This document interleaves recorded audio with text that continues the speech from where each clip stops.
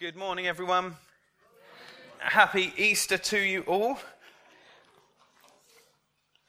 Let's pray for a moment. Father, we thank you that we can worship you in spirit and in truth because Christ has redeemed us and we belong to you forever, that you've purchased us with the blood of your Son, Jesus Christ. We thank you for that great and generous gift you gave us, of your one and only begotten Son, that we can become children of God. And Heavenly Father, we thank you that your children are the promise that you gave to Abraham, that you said to him, you'll have descendants as numerous as the sand on the shore, as numerous as the stars in the sky. And we thank you that your promise is alive and true. We thank you that across the world today, there are people who are receiving you by faith in droves, that people are turning to you for salvation, that people are finding new life in you, King Jesus. We thank you that you are alive indeed, that you are risen, that you are ascended, that you are seated at the right hand of the Heavenly Father, ruling and reigning as the true King over your true kingdom. And we thank you that you are a King of justice and of righteousness, and that these are the foundation of your throne, and that you being the true King is good news for every one of us. And so we welcome you now by your Spirit and ask that you would come and I pray that you'd bring hope to us this morning. I pray that you'd bring new hope, fresh hope. I pray for those who have no hope in their lives at all right now today in this room.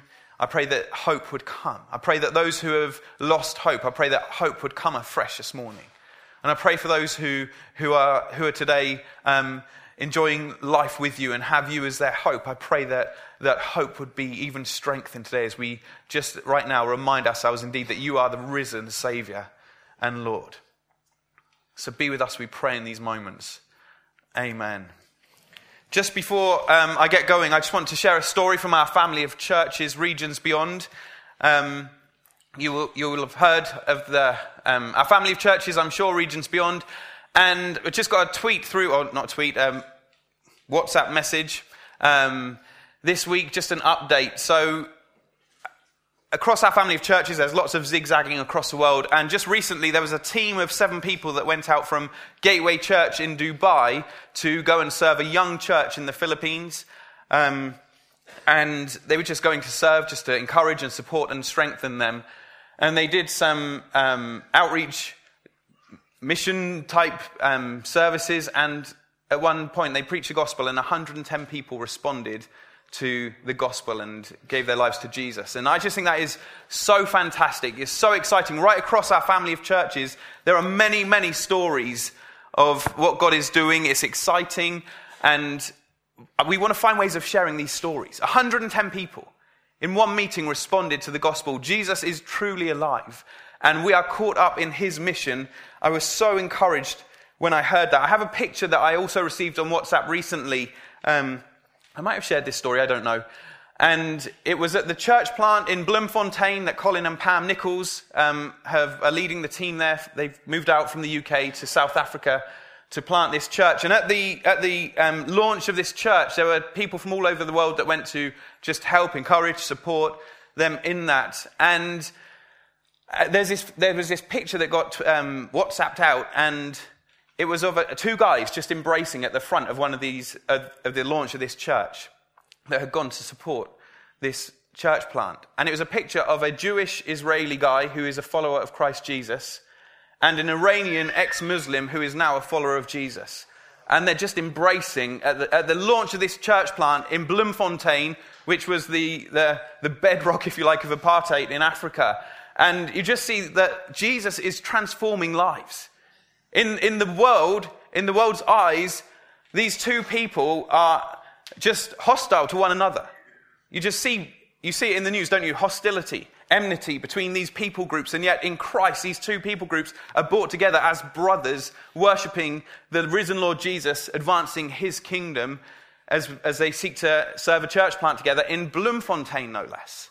And there are amazing, countless stories like this, and I really want to find ways that we can begin to tell them, because this is what we're caught up in. This is God's mission. This is what God is doing, and we just have the privilege, really, of telling his story, that he's alive, that he is transforming lives, that nobody is beyond God's reach, that no community or no communities that are hostile to each other. No matter the hostility, in Christ there is reconciliation. And that's who we are. We are ministers of reconciliation. We tell people, hey, you and you, come together in Christ, and he'll not only make you like each other, he'll make you brothers and sisters in Christ Jesus. He is at work. He is alive. He is reigning and ruling. And just for a few moments, I want to pick up on the story of Daniel. We're going to be in Daniel chapter 6 this morning.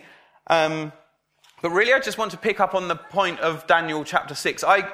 In our very clever planning, it's so great that we're preaching Daniel chapter 6 on Easter Sunday. It really is, or it just worked out like that somehow. And so, as we today just focus on the empty tomb, that Jesus is indeed alive, that he has conquered sin and death itself, Daniel chapter 6 really just leads us so well into that story. And so, you remember last week we got to the end of the reign of King Belshazzar. The hand came and wrote on the wall, Mene, Mene, Tekel, Parsin. You've been found wanting. Your days are numbered. Your kingdom is divided. That's what that means. And I just want you to think for a moment, that hand that came and wrote on the wall was a hand that came and wrote before. Back in Exodus on the tablets, the hand of God came and wrote some very important rules for God's people. And the hand comes and writes again. And just when the hand writes, the hand of God writes, he has something important to tell. And that's where we ended up. And just said, if you do not know Jesus Christ, the same writing applies to you, that same message applies to you, that you have been found wanting. That each one of us have fallen short of the glory of God and his standard, and that our days are indeed numbered. In fact, the Psalms talk about our days being fleeting, like a vapor, here one moment and then gone the next. Hey, look, I'm alive, I'm in my prime right now, but then, gosh, where did life go? Our days are indeed numbered. Life is but a mere vapor. It just flashes by. And in the scales of God's judgment, we are all found wanting because of our sin and rebellion against God. And therefore, we are destined to die. This is the condition of humanity. I was just talking with Ed and Robert just before the meeting, and we were just saying it's crazy when you look around the world today, how you look at rulers, every single one of them, who are leading different nations, and all the rhetoric and all the bravado and all the posturing that's going on right now, and you think, how is it that these rulers don't learn from the previous generation of rulers and their mistake? We said that, didn't we, about Belshazzar? How is it that he didn't learn from his grandfather, King Nebuchadnezzar? I'm sure he knew the story. I'm sure people poked fun at him. Hey, your granddad was the one that was like an ox, like a beast in the field, eating the grass. And yet he didn't learn the mistakes. And there is something about humanity that we don't learn from those who have gone before us very well. Because actually, it's not just an education issue. We have a heart issue, that each one of us is broken. Each one of us has sinned and fallen short of God's story, that we are in desperate need of a Savior, of somebody who will come and save us, not just from sin, but from ourselves. This is the story that we find ourselves in. It's why on the news today we see rulers of nations right on the brink of stupid decisions. And you just want to go, didn't you learn from previous generations? But it's why you and I continually make the stupid mistakes we do. Because although we see what others do, we have an issue of sin in our heart. But God, in his great love for us, even before the foundation of the world, he set his Son that he might one day die for us, that he would reconcile himself. Jesus was not just the answer to sin, it was God's eternal plan. Even before creation, that he would have a people of his own that are saved through his Son. People that have encountered the grace and love of God, that worship him from the heart, that God has given them new hearts to worship him forever. This isn't just God's, oh dear, it's gone wrong plan. This was God's eternal plan, that he would send his Son. That he would give his Son, born to die, for you and me. And so in Daniel, we've come to the end of Nebuchadnezzar's reign. Belshazzar's reign. That was short-lived. And now we have a new king, new kingdom. The Medes and Persians have taken over. Literally, that very day, Belshazzar died, and the Medes and Persians moved into town. And it's just a bit like yada, yada, yada, basically. It's like, yep, same old, same old. New king, new kingdom, new king, new kingdom, new king, new kingdom. Every king, every kingdom will rise and fall, but there is only one true king and one true kingdom that will last forever, and that is the kingdom of Jesus Christ. And in Daniel chapter 3, we come to Daniel's turn for persecution. His friends before were persecuted for refusing to bow down to the statue, and now Daniel is up for persecution. It's his turn to be sentenced to death. So at this point in the story, we have new leaders on the scene. Darius is co-regent with Cyrus. If you are interested in history, you can go to the British Museum and you can go and see stone tablets and cylinders that Cyrus wrote talking about some of these events that are even on there. This isn't just history well-wishing. This is factual history that you can go and research and dig into. It is fascinating. Just one quick story. When Nigel and I were doing some training years ago, the guy who was leading our training session, he said, for one of our sessions, we're going to go to the British Museum. And so we went to the British Museum and he was showing us Cyrus's cylinder,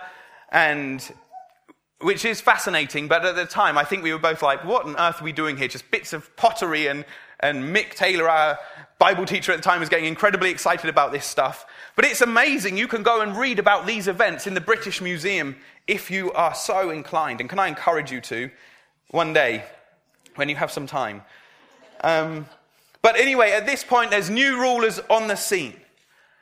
And of course, when you come into a new position of leadership in a kingdom or government, you have to pick your team. And you might pick a good team, or you might pick a terrible team of men and women who will support you, men and women who will help quickly establish your rule and leadership. And Daniel is again appointed into a position of leadership in the kingdom of the Medes and the Persians. He is picked as one of 3 administrators over 120 provinces to make sure that the king doesn't suffer loss, the Bible tells us. Kings and leaders and rulers are very paranoid people. And so Daniel is established as a leader, and he is brilliant at his job. This is a guy who is a standout guy from everybody else. His qualities, both his integrity and his ability, his personal ability, his skill and talent, makes him an outstanding person that gets spotted very quickly. And so, of course, he's picked and appointed as one of the key leaders. We're told that Daniel was faultless in his role. But this makes Daniel enemies very quickly. Maybe you have a colleague at work who is exceptionally good at what they do. And maybe it just provokes in you a sense of, how comes it's so easy for them? How comes they just sail through, they get their work done, but I'm still back at the office late, having to catch up? Well, Daniel was that guy that provoked envy in those around him. And these guys are so outraged with Daniel that they want to come up with a plan to get rid of him. They want to remove him. They want him gone so that they can rise to the fore. And they can't pin him on his work. They're looking for ways to try and trap Daniel, but they can't trap him. The only way that these guys know that they can trap Daniel is through his faith in God Most High. They know Daniel really well. They know that he's a faithful follower of Yahweh, of the God of his people, Israel. And so what they do is they devise a scheme to trap Daniel, basically. And so they go to the king and they say, we want to make a law. Or we've got together, in fact, and we've come up with a great idea for you, King Darius. We think that you should pass a law. We all agree this is a great idea. You should pass a law that nobody in your kingdom is allowed to pray to any god or any man or make any request of any god or man other than you for 30 days. I.e., you're so important here. We think that you're the only one who's the true provider for your people.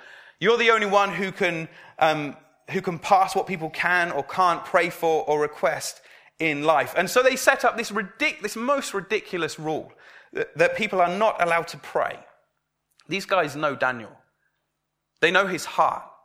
And they know that they are about to trap him in the most fantastic way. In Daniel chapter 6, we see that Daniel has a pattern of daily prayer. We looked at this briefly last week, that 3 times a day, every day, he would go to his bedroom, his window that faced Jerusalem, and he would pray to God. And on his heart, it just shows us, doesn't it, what was on Daniel's heart, that even though he was in captivity in a foreign city, a place where he was an alien and stranger, that the city of God was on his heart. The temple needing to be rebuilt, God's kingdom established. The law and the prophets were on his heart, and he's facing Jerusalem, crying out to God for Jerusalem, remembering God's city. Hey, we're just like that. We're to be people who live in Swindon, who kind of say, yeah, we're here, but really our hearts are set on eternity.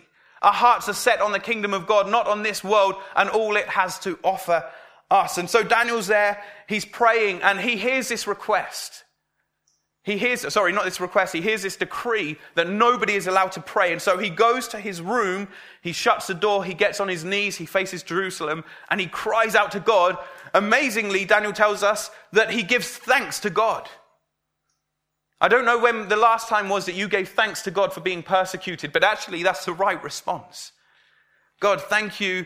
It's what the apostles did, isn't it? They counted it joy that they were worthy of suffering for the name of Christ Jesus.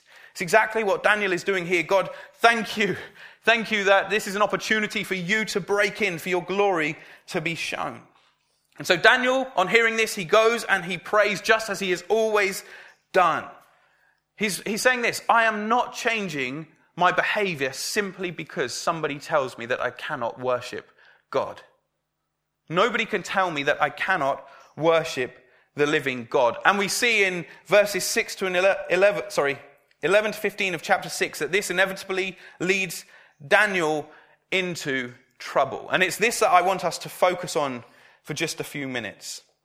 This scripture that we're about to just come into, where Daniel is now in trouble for praying, it teaches us some deep truths about suffering for Christ. It teaches us some deep truths about God's power to save. He's an example. The Bible makes it so clear that those who want to live faithfully for Jesus will be persecuted. And Daniel here is persecuted. It's so comforting to know that even in the moment of Daniel's persecution, that he is comforted by the presence of the Lord. As we'll see in a moment, this famous story of Daniel ending up in the lion's den. He sends his angel, God sends his angel to shut the mouths of the lions. But it's not just any old angel, it's his angel. We know who that is. It's the pre-incarnate Son of God. He sent his angel to shut the mouth of the lions. The Apostle Peter, in 1 Peter chapter 5, he tells us that we have an enemy. We have an enemy, Satan. And he tells us that Satan is like a lion that's prowling round, looking for people who he can devour. He's seeking out people who he can devour.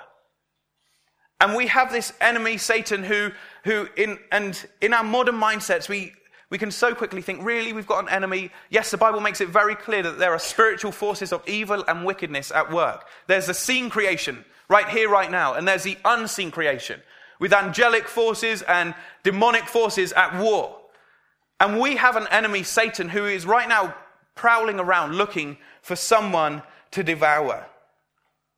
But the one who had the power to shut the mouths of the lion is also the one who has the power and authority to shut the mouth of this prowling, roaring lion, Satan. As we come into this story briefly about Daniel in the lion's den, Daniel here in the lion's den points to the fact that in some way he's participating in the suffering of Christ who was to come. All suffering for Christ is sharing in his suffering in some mysterious way. The Bible tells us this. Listen to this. Philippians chapter 3. For his sake I have suffered the loss of all things and count them as rubbish in order that I may gain Christ, the Apostle Paul said. He goes on to say this: I long to know him, that is Jesus, and the power of his resurrection. So many of us would say that's true. I long to know Jesus and the power of his resurrection. and that I may share in his suffering, becoming like him in his death. I wonder how many of us would go on to say that second part. I long to share also in the suffering of Christ, becoming like him in his death. So, let's just briefly turn to Daniel chapter 6 for a moment.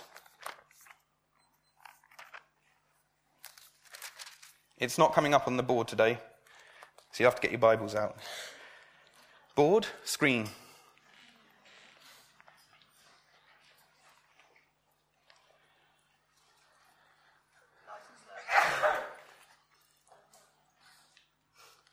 So these guys, they pin Daniel. They trap him, he's praying, and he is caught, worshipping, praying to the living God.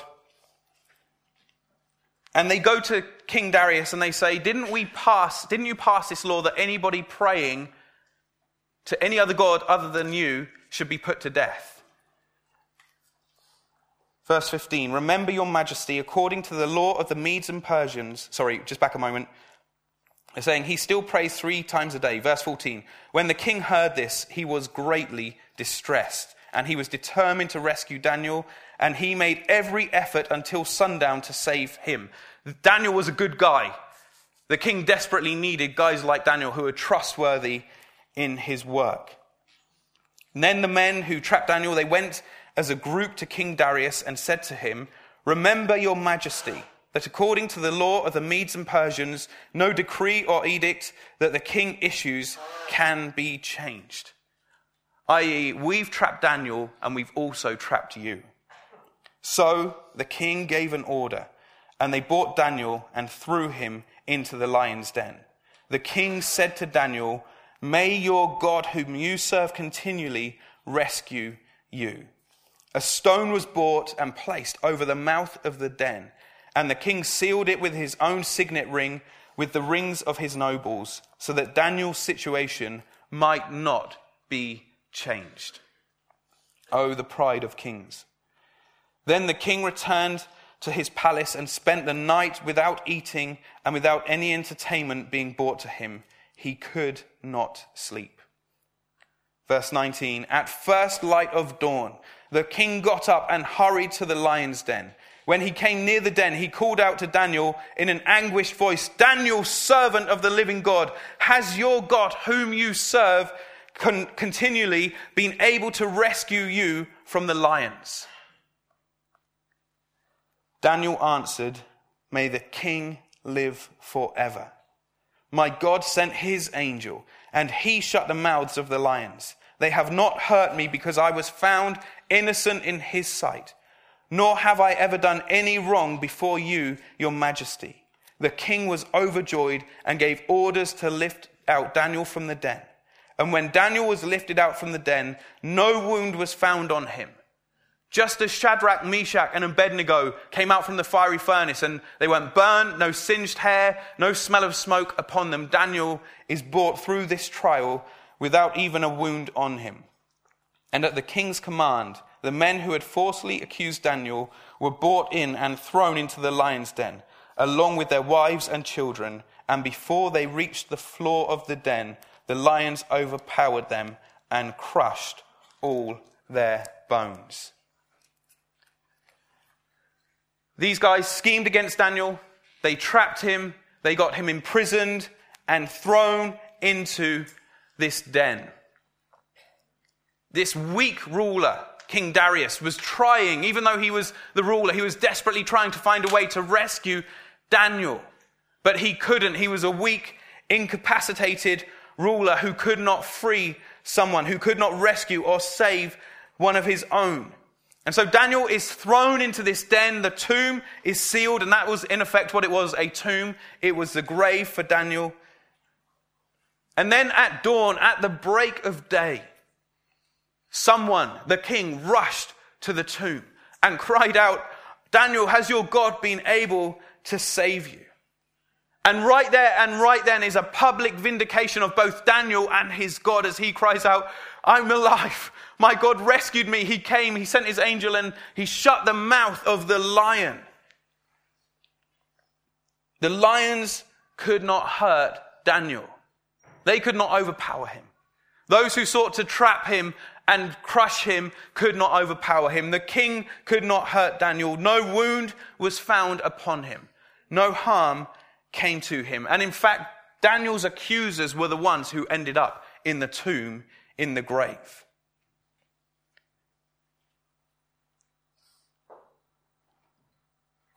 Jesus said this in John 16. I have said these things. He's talking about the plans and purposes of God. I have said these things to you, that in me you may have peace. In the world you will have tribulation, but take heart, I have overcome the world. Daniel knew his God. He knew that his God is able to save, but even if he didn't, he would still stand faithful to God regardless. Darius couldn't save Daniel. If you remember, the god Bel couldn't save Belshazzar, and Nebuchadnezzar couldn't save himself. And just as I tell that story, I hope that that story for you begins to echo the story of Jesus. Oftentimes when we're reading through the Old Testament, we should be seeing that echo of, oh, this points to Jesus. This points to the cross. This points to Jesus' death, burial, resurrection. This points to Jesus being the true Savior, the true Lord, the true King of his kingdom. And right here in this amazing story where Daniel is thrown into the lion's den, this story that we all know so well, it should right now be echoing for us, hey, this is the story of Jesus. And it is, isn't it? So much. People scheming against Jesus. Wanting Jesus gone off the scene. He was a hindrance. He made them look bad. He pointed out their faults. Particularly those who were pious and religious in their own eyes. Those who thought they had it all together. They were scheming to get rid of Jesus. Daniel was arrested at prayer. Jesus was arrested at prayer. A weak ruler tried to free Daniel. Hey, a very weak ruler tried his best to not have to crucify Jesus, but he was unable to do so. He was unable to. Pilate could not free Jesus. He cared more about the uprising. He cared more about Caesar. He cared more about his position than he did about the Lord Jesus Christ. Jesus was crucified. He was nailed to a cross. He had a crown of thorns placed on his head. His back was scourged. He was mocked, spat upon. He was lifted up as a spectacle for the world. Hey, Israel, here's your God. He was thrown into the mouth of death, just as Daniel was. And after his death, he was placed into a tomb. And just as the stone was rolled across Daniel's tomb, so too the stone was rolled over the tomb of Jesus. It too was sealed with the seal of Rome and Caesar, that it could not be opened. But then, just like in Daniel, there was a public vindication. Death could not hold Jesus. 3 days later, he burst from the grave.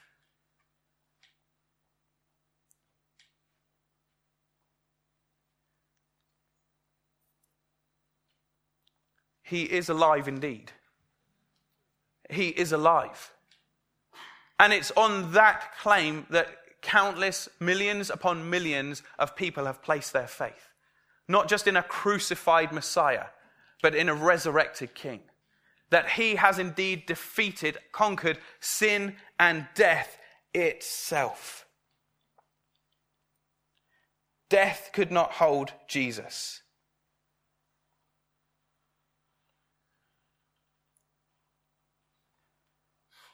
Daniel's accusers were thrown into the lion's den. And the Bible makes it very clear that we too have an accuser, Satan, and that one day he will be cast into death for all eternity. He will be punished for all eternity. I'm going to just close with King Darius's prayer at the end of this. Verse 25 of chapter 6. Then King Darius wrote to all the nations and people of every language in all the earth. He said this, "May you prosper greatly. I issue a decree that in every part of my kingdom people must fear and reverence the God of Daniel." It's another prayer from another king. For he is the living God, and he endures forever. His kingdom will not be destroyed. His dominion will never end. He rescues and he saves. He performs signs and wonders in the heavens and on the earth. He has rescued Daniel from the power of the lions. His prayer is so much like that of King Nebuchadnezzar's that we read a couple of weeks ago. But there is one thing that is new in King Darius's prayer. It's this: the God of Daniel is a God who is able to rescue and save. Only God can save. Only Jesus can save. Jesus was swallowed up by death, but in doing so, he swallowed up death itself. In Acts 2, listen to this. We're told this, 21, when Peter's explaining to everybody that's looking on at the birth of this early church, after the death, burial, resurrection, and ascension of Jesus, after he's poured out his Spirit on his church, he's explaining what's going on, and he says this: God raised up Jesus, loosening the pangs of death, because it was not possible for him to be held by it. Daniel was innocent before God. Death could not get him. Jesus was innocent. He was faultless. He was the spotless lamb, the perfect sacrifice. Death had no claim over him. It's just like in Narnia when the witch thinks she has a claim over Edmund. But then Aslan lays down his life to save Edmund, and he says, yes, it's true that Edmund deserved to die, but the witch did not know that there is a deeper magic. In death swallowing up Jesus, he actually came and swallowed up death itself. But he did not stay dead. He was resurrected, vindicated. And he appeared to many, many people alive, a bodily resurrection. This is not just wishful thinking. This is fact that many, many people have investigated and they have placed their life on. And you and I, if you're a follower of Jesus Christ, this is what we have staked our hope on, that he is alive. This is the Christian hope, that we don't just worship a God who came and died, but one who was raised to life, resurrected, vindicated publicly. Satan can go around roaring like a lion, but he cannot shake the one who sits on the throne above all thrones. Jesus is above him. In Colossians chapter 2, we read this: and you, that's you and I, who were dead in your trespasses and the uncircumcision of your flesh, God made alive together with him, having forgiven all our trespasses, by cancelling the record of debt that stood against us with its legal demands. This he set aside, nailing it to the cross. He disarmed the rulers and authorities. He's talking about the spiritual powers of evil and wickedness, the unseen creation.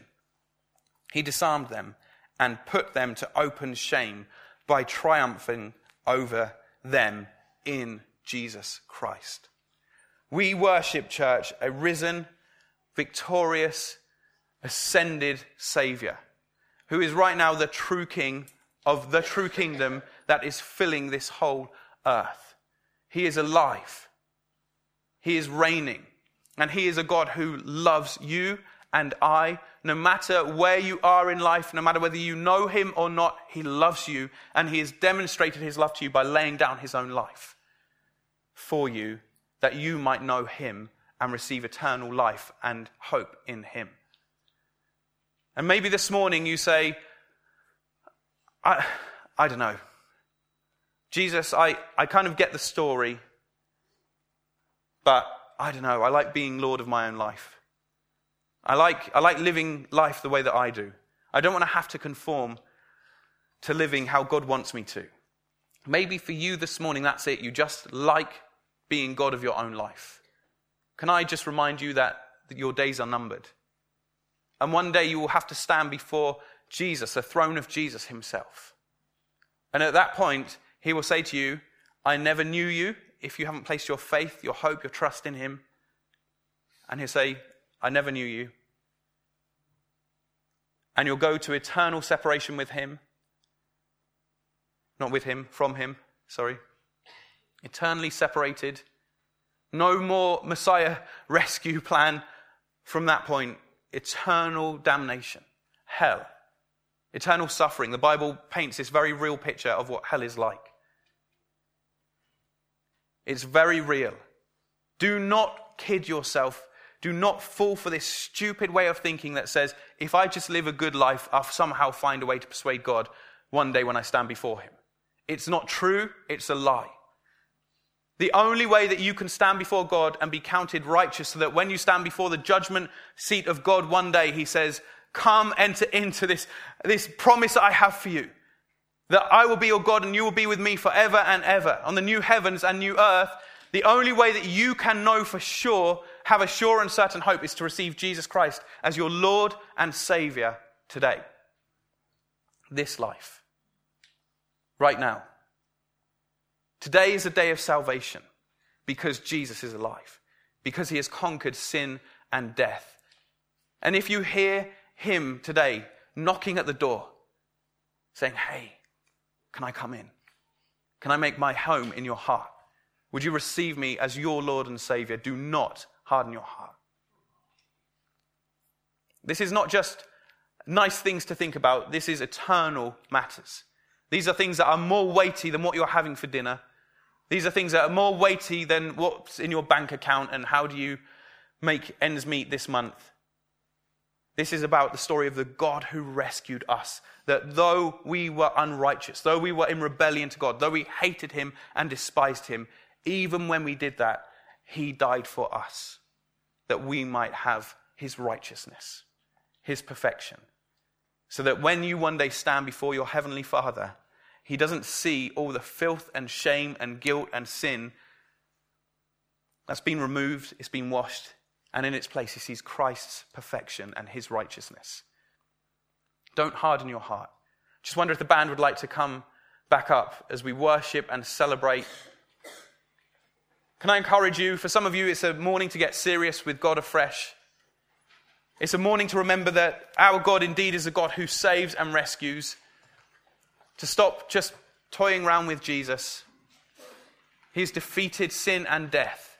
And now we live our life for him because of what he's done for us. For others of you, you've never ever placed your faith in Jesus Christ. I want to invite you this morning. Would you respond to him, maybe for the first time? And just as it was a public vindication for Daniel and for Jesus, I'd like to invite you to be brave and come to the front. Because there is no private faith. There is no such thing as private faith. And maybe you'd like to respond to Jesus. I want to invite you to come. Who cares what other people think? This is a you and Jesus moment. I want to invite you. Would you come and just stand before God? And we'd love to pray with you. If that's okay. So can we stand? We're going to worship. Father, thank you that you sent your Son, Christ Jesus. Thank you that he was faithful even to the point of death on the cross. And we thank you that you vindicated him. We thank you that you raised him to life through your Spirit. That death had no claim over him. We thank you that the tomb has been opened, and we can therefore say with triumph and victory, "O death, where is your sting?" And yes, there is one who prowls round and roars and makes all kinds of claims and falsely accuses us. But thank you, Jesus, that you are greater. Thank you that you are stronger. Thank you that your truth is deeper and vaster and higher, that your love is greater than all of these things that the enemy would try and throw at us. And so I pray right now, come and encounter us afresh by your Spirit. Open our hearts and eyes to see you afresh today. We pray this for your glory. We pray this that your kingdom might come even in our own lives. Amen. Amen.